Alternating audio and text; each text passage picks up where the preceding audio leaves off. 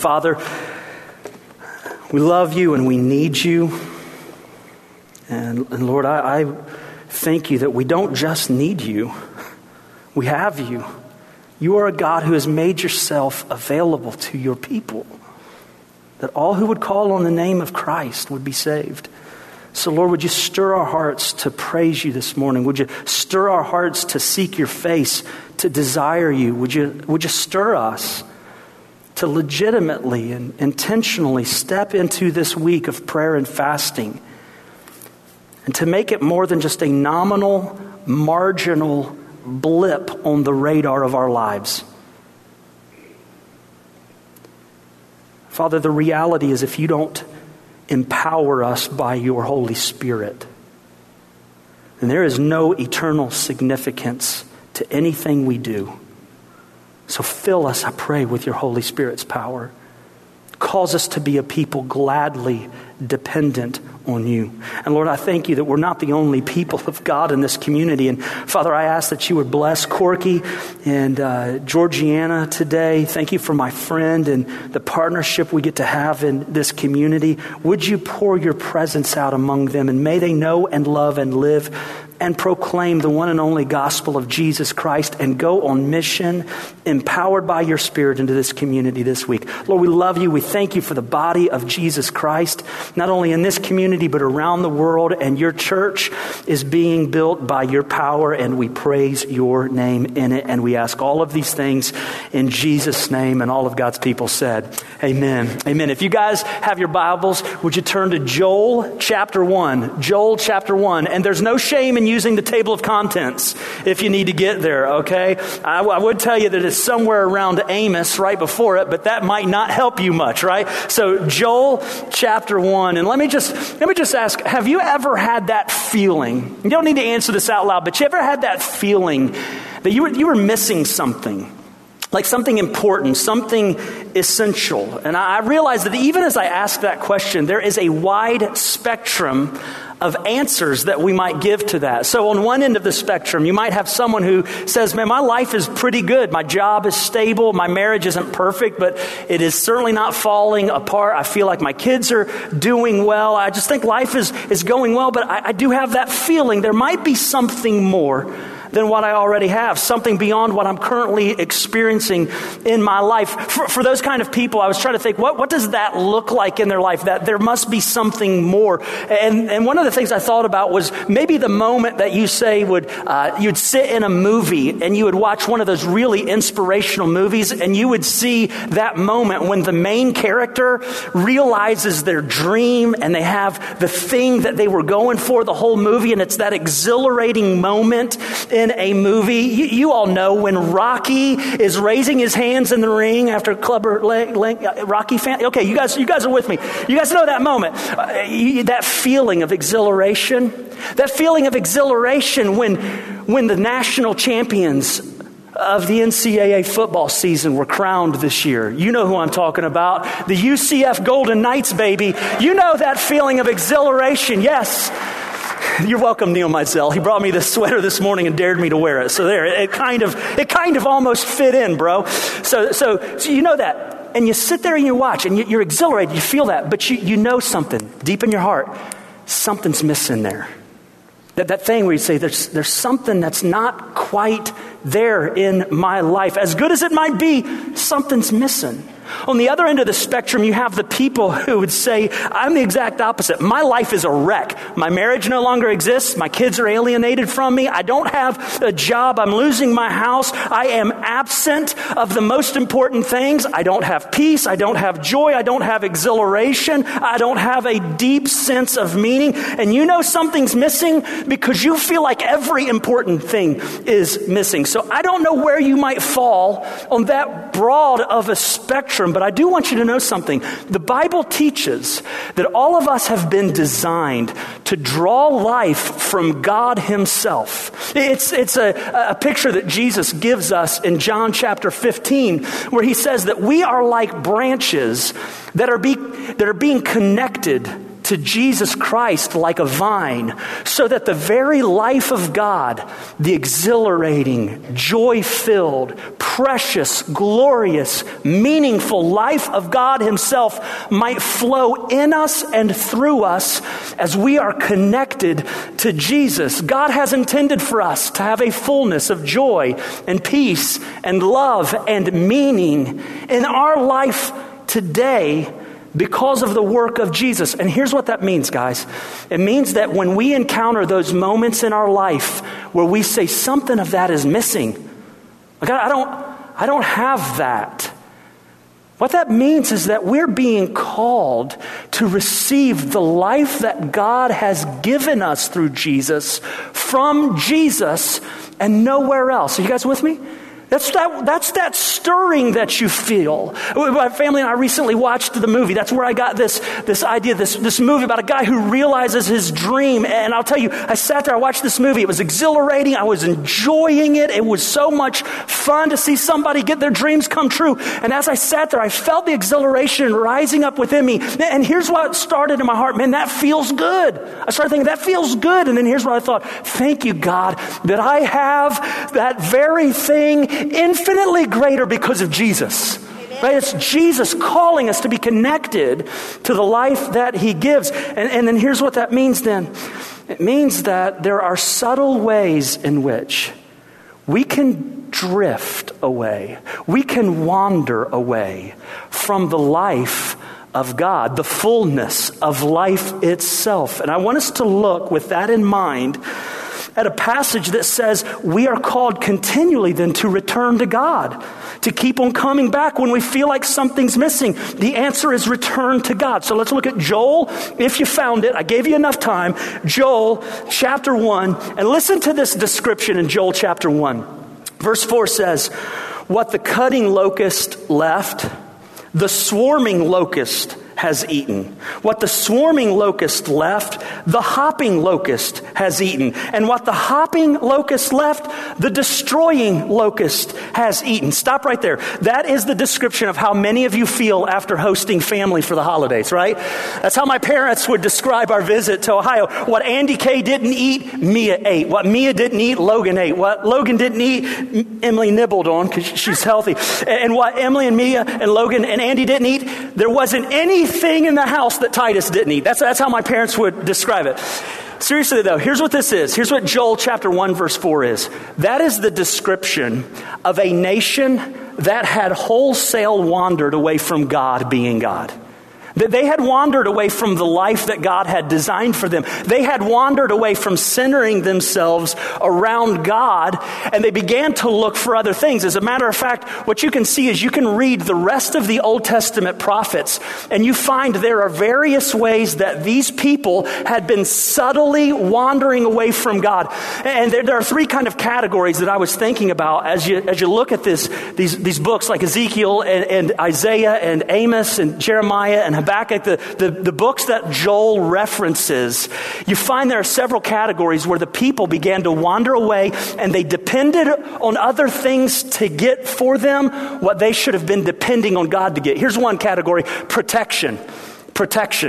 That they began to believe this lie that they needed other things but God in order to be safe and secure. So, for instance, as the nations around them started to get conquered by kingdoms like Assyria and Babylon, the people of Israel, instead of turning to God and saying, "God, we trust you. We know the Psalm says that you're a high tower and you're a sword and a shield and you're a defender of the weak. We trust in you." Some trust in chariots and some trust in horses, but we will trust in the name of the Lord our God. Instead of saying that, the people of Israel went down to Egypt and they made an agreement, a treaty with Pharaoh, and they were trusting in Egypt to do for them what only God could do and providing them protection. The other way is provision.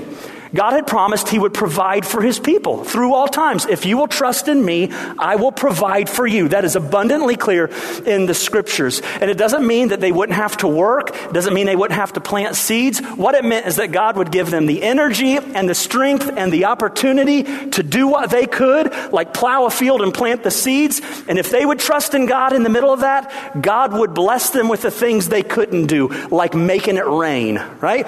But instead of trusting in God and depending on him, these people began to run to other things like false gods and idols and the work of their own hands. And they depended on those things to provide for them what they should have been trusting God to provide for them. The last thing is pleasure. You see this all throughout the Old Testament, that God has promised that at his right hand are pleasures forevermore, and in his presence there is fullness of joy. But these people began to run to other places for pleasure. So specifically in this passage of Scripture, or specifically in this time in Israel's history, one of the ways they looked for pleasure in other things was through sexual sin.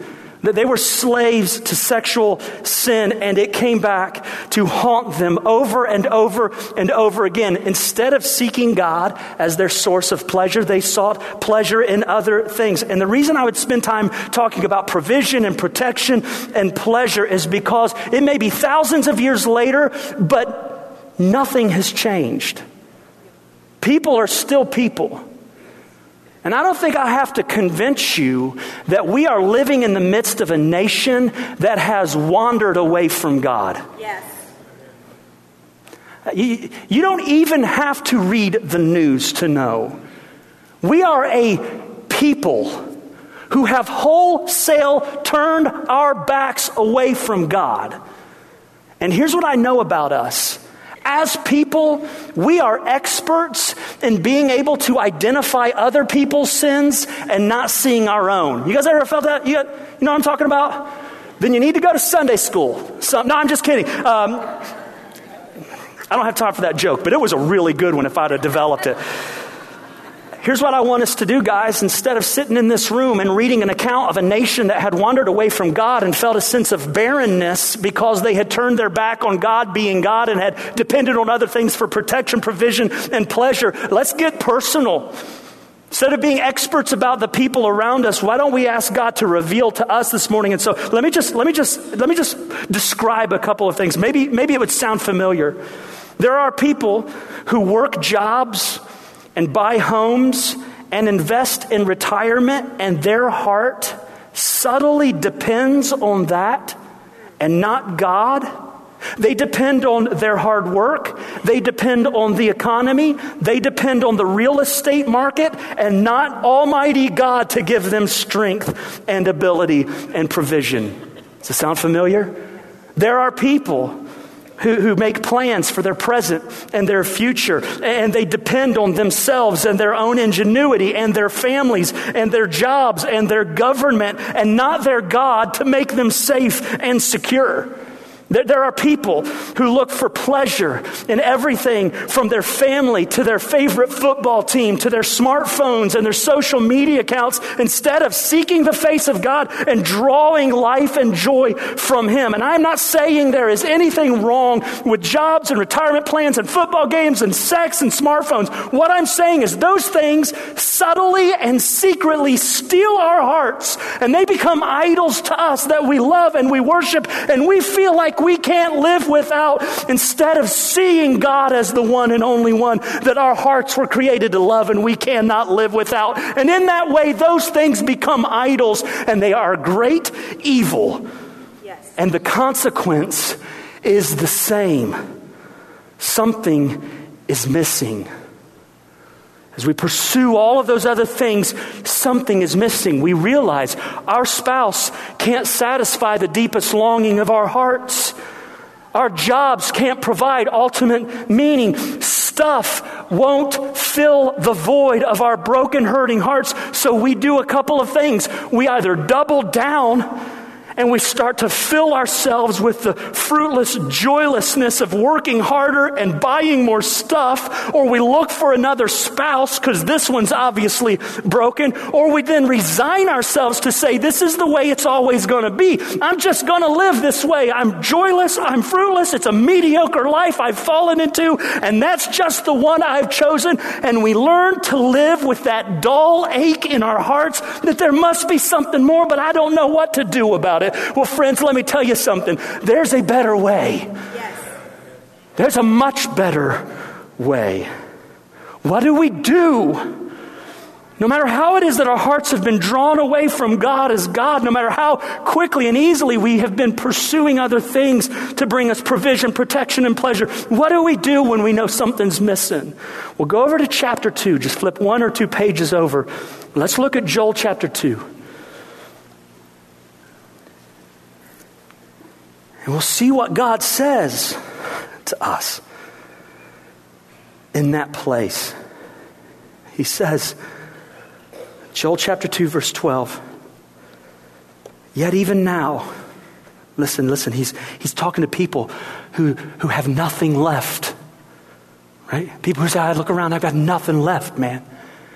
And God says, even now in that place when you've got nothing left, return to me with all of your heart, with fasting, with weeping, with mourning, and rend your hearts and not your garments. Return to the Lord your God, for he is gracious and merciful, slow to anger and abounding in steadfast love, and he relents over disaster. Who knows whether he will not turn and relent and leave a blessing behind him, a grain offering and a drink offering for the Lord your God. Stop right there. Here's the question. What do we do when we feel like something's missing? When we feel like something has come and devoured our joy, our hope, our peace, our love, our satisfaction, and our fulfillment? What do we do in those moments? We return to God. We repent from filling in the voids of our heart and our life with everything else, and we return to God. We turn our backs on the sin of trying to seek from other things what only God can provide, and we return to God. I heard about a little boy in Sunday school who said repenting means you feel sorry for your sins. And then a smart little girl next to her said, yeah, enough to quit. It's pretty good, right? Repentance is a change of heart and mind that leads us to a change of life. It's a return to God from wayward hearts that have loved other things and the way we should love him. And I want to show you what God says about that kind of repentance, that kind of turning to God in these verses. And I only have a few minutes to get through this, but let's just look at these one thing at a time. Here's the first thing we see. Returning to God is internal before it's external. Okay, look at verse 12. Yet even now, declares the Lord, return to me, look at this next phrase, with all your hearts, with fasting, with weeping, and with mourning, and rend your hearts and not your garments. You notice that? Twice, God specifically targets our hearts. He says, listen, rend your hearts and not your garments. Now, that may not sound like much to you, but back in this day, when religious people were like really stirred up about something, like when they received bad news, or they realized they had really blown it and sinned, or they realized how great God was and how much they stunk, or whatever, when religious people felt that way, they would tear their clothes. Like religious Incredible Hulks, just like that, that's what they would do. Which would be weird in this room. So I hope we don't return to that tradition necessarily. Look at that. Although I do have an extra sweater. Thank you, Neil. So that he's saying, listen, here's the problem with that.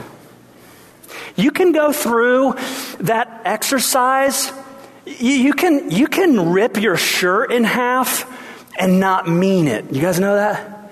You can rip your shirt and not actually mean it. So let me get back to a tradition we might be more familiar with.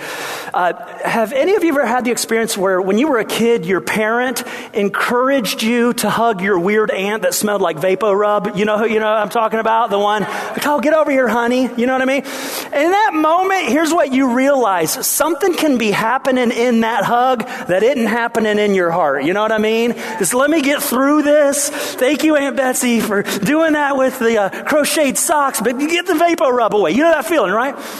You can do that without meaning it. And here's what God says. You can engage in all of the external religious displays you could imagine and fake it. And it doesn't mean a thing. Because returning to God is internal before it's external. Let me just throw something out here. Many of us engage in New Year's resolutions, and for plenty of people, it's a New Year's resolution that I'm going to start attending church again.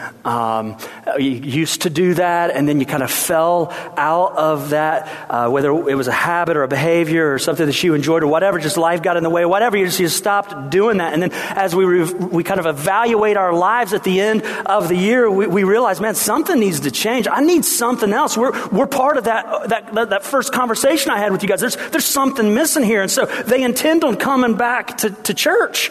And I want to say, if that is you, if that's your story, I cannot tell you how incredibly thankful I am you're here this morning. My New Year's resolution was to work out. I haven't done it yet. So you showed up, kudos. So I'm grateful for that. But you need to know something. When God began to stir your hearts, when there was that thing in you that you started thinking, maybe I need something more, and I think I'm going to go to that gathering there today. I'm going to go to First Baptist. I'm going to be a part of that. That wasn't just God saying, hey, come to a building. That wasn't God saying, hey, come to a gathering. Hey, come to an event. That was God stirring you to come to Him. That was God saying, son, daughter, come to me. Do you realize God was working in your heart before you were walking in this door? God was saying, I want something so much more. We don't return to God by driving to a building, and we don't return to God by showing up at an event, and we don't return to God by singing a few songs and then muscling through a sermon like this until we get to go to lunch. You guys know that, right? The point isn't that we would come to a worship gathering and not like it. And the point isn't that we would come to a worship gathering and love it. The point is we come to a worship gathering and love God. Amen. And that's what He's stirring our hearts, because returning to God is internal before it's external. And the second thing we see is this, that what goes on in our hearts then comes out in our lives. Look at verse 12. He says, yet even now declares the Lord, return to me with all your heart. But if you're returning to Him with all your heart, it won't just stay in your heart. He says, with fasting, with weeping, and with mourning. What God is saying is when our hearts begin to be stirred to love Him as God, our lives will reflect that. It's one of the reasons why verse 12 says we return to God, and it includes fasting, because fasting is an external expression of an internal desire for God. The way we naturally want food or whatever the thing is we may abstain from for a period of time. We're saying, God, the way I naturally want that, I want to want you that way. Imagine if you woke up as hungry for God each morning as you are for biscuits and gravy. And I love biscuits and gravy. I'm sorry, now I'm distracted. All I can think of is biscuits and gravy. So good. Let's get that in before the fast starts, babe. Imagine if you woke up each morning and you were more hungry. Listen. Imagine if you were more desirous for God than physical pleasure. The way you naturally desire that. What if you deeply, genuinely, not in a fake way, you really wanted that? You see, what happens is that when God begins to stir that in our hearts, it will begin to manifest itself in our lives. And our week of fasting is a week where we're saying, God, we may not want you that way, but we want to want you that way. We may not hunger for you. That's the point, Father. We want to hunger for you. There's a lot more I could say about that, but what God does in our hearts begins to come out in our lives, like fasting and prayer and seeking God's face. Here's the last thing that I want us to see. Not only is returning to God internal before it's external, but then what goes on in our heart comes out in our life. The last thing we see is that God then gives us every reason to return to Him. Look at verse 13. He says, rend your hearts and not your garments. Return to the Lord your God for. That word for there is saying because. Here's the reason why. And look at the reason. Look at the reason he gives. Return to the Lord your God, for I am going to wear you out. He doesn't say that, does he? Because I'm going to give you a piece of my mind. He doesn't say that, does he? He says, return to the Lord your God, for He is gracious and merciful, slow to anger and abounding in steadfast love, and He relents over disaster. And who knows whether He will not turn and relent and leave a blessing behind Him, a grain offering and a drink offering for the Lord your God. Hey guys, have you ever treated a really nice person or a really good person poorly? Okay, since you're all liars, I'll tell you that I have. There have been times in my life where I have been a real jerk. I have. And there is something that has welled up in me when I have done something wrong to someone who didn't deserve it, who was a good person. And that thing is called shame. I'm ashamed. If you've ever done something like that, you know that feeling. And here's what it feels like. You were the one who was wrong. You showed yourself to be an idiot. That's a Greek word. It means that you're in the wrong. You were that guy. And what happens in your moment when that kind of residue is there from a relationship and you're going to go someplace and you think that person might be there, right? You want to avoid it. Like, I don't know. How are they going to respond? How awkward will that be? I don't know what to say. Shame keeps you from returning to them. Well, what about when we talk of how we've treated God? Many of us feel this sense of shame in us because the reality is that we have treated the most beautiful, glorious, wonderful, satisfying, perfectly good being in all of creation, like an expendable relationship from elementary school that we were embarrassed about when we got to high school. That friend we wished no one knew we were friends with. In other words, me in elementary school. We've treated God that way. And He's glorious and beautiful. And we have turned our backs as a nation and as individuals on God, and we have literally loved money and entertainment and free time and cars and houses and jobs and sex and fishing and surfing and sports and other people's acceptance more than we have loved God. And when we really think about it in those rare moments, we are ashamed. What would I do? What would I do if God showed up today in this room and I had to face Him face to face? What would it be like if I died this moment and I had to give an account to God for the way I've spent my time and my love and my desires and my pleasures, and I've squandered them on everything but Him? What would it feel like? And in those moments, there's this thing in us, this shame that says, how could I come back to God? What do I say? What do I bring? And in this passage, God gives us something. He shows us something. He tells us, you want to know what it'll be like? You want to know what it would be like if we had a change of heart that led to a change of life? You want to know what it would be like if we as people returned to God? You know what it would be like? He would show us grace and mercy. He's slow to anger and He abounds in steadfast love, and He will bring a blessing. Look at verse 14. It says, He may bring a blessing or leave a blessing behind Him, a grain and a drink offering for the Lord. That might not jump off the page at you, but here's what's going on there. The people of Israel at this time were expected to worship at the temple of God. And here's what that meant. If you came to the temple, you needed to come with an offering that showed your sorrow over your sin and your pleasure of God in His worth. You wanted to show God you are worth more than this offering, and I offer this to you because I'm sorrowful for my sin. So if you came to the temple and you didn't have an offering to bring, you might as well not come to the temple in their minds. And here's how the book of Joel opened up. We read it. What one locust hadn't eaten, the other had eaten to the point where there was nothing left. Do you know what that meant? They had nothing to bring to God. These are people who were so foolish in their sin, they had squandered everything and they had nothing to bring. And you know what God says? Hey, if you will return to me, I will provide the offering that would please me that you don't have to bring.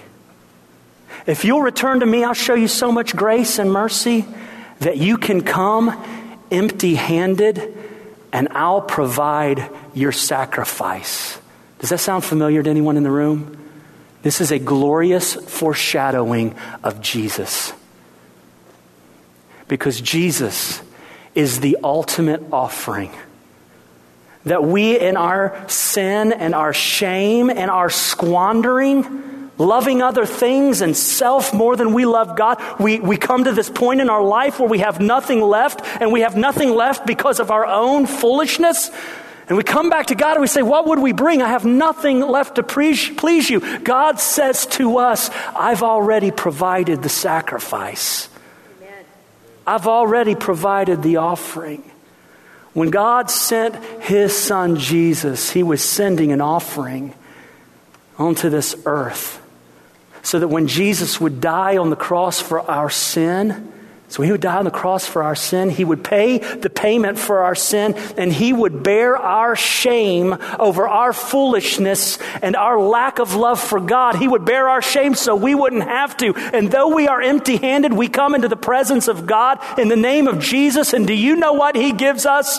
Mercy and grace. Steadfast love that never changes. Yeah, we've blown it. That's why God gave us Jesus. And that's why we gather around the Lord's table this morning. Because all of us are missing something, whether we can articulate it or not. All of us are robbed. Sin has robbed us of joy and peace and life itself. And we have nothing to bring to make it right. And that's why God gave us Jesus. So that if you will return to God and say, Father, I want to love you the way I haven't loved you. Even as His children, we would say, God, I want to be stirred to return into your presence the way that I haven't been in your presence before. We don't have to come with shame. We can come in the name of Jesus, who bore our shame. And so we have felt like it would be very appropriate that we would enter into this week of prayer and fasting by observing the Lord's Supper together, by saying what we most need to have and satisfy and sustain us is Jesus Himself. So if you would you bow your heads and close your eyes, and let's enter into a moment where it's really just, I pray the Holy Spirit in us as His people. And I want to ask you there, just in reflection, would you ask God to expose the ways in your life that you've been depending on some other thing to be for you and do for you what only God can do? It might be your spouse or your children. It might be your job, your plans for your future. It might be the pleasures of entertainment or sports or sex.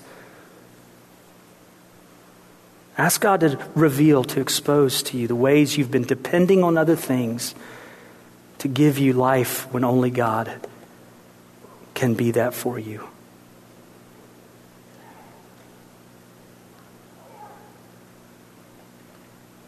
As God may reveal that to your heart, would you agree with God about it? Would you say, I agree? Those cannot be idols to me. Those cannot bring me life. And would you thank God for mercy and grace as you turn from them and ask Him to show you His merciful love?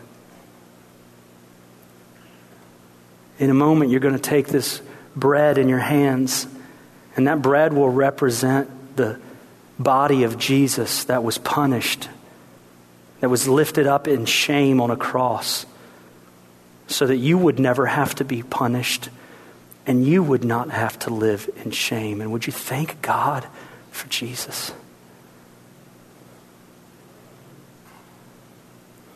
As we continue in a spirit of prayer and consideration, I'm going to ask the deacons to come and distribute the bread to us as Christ's body.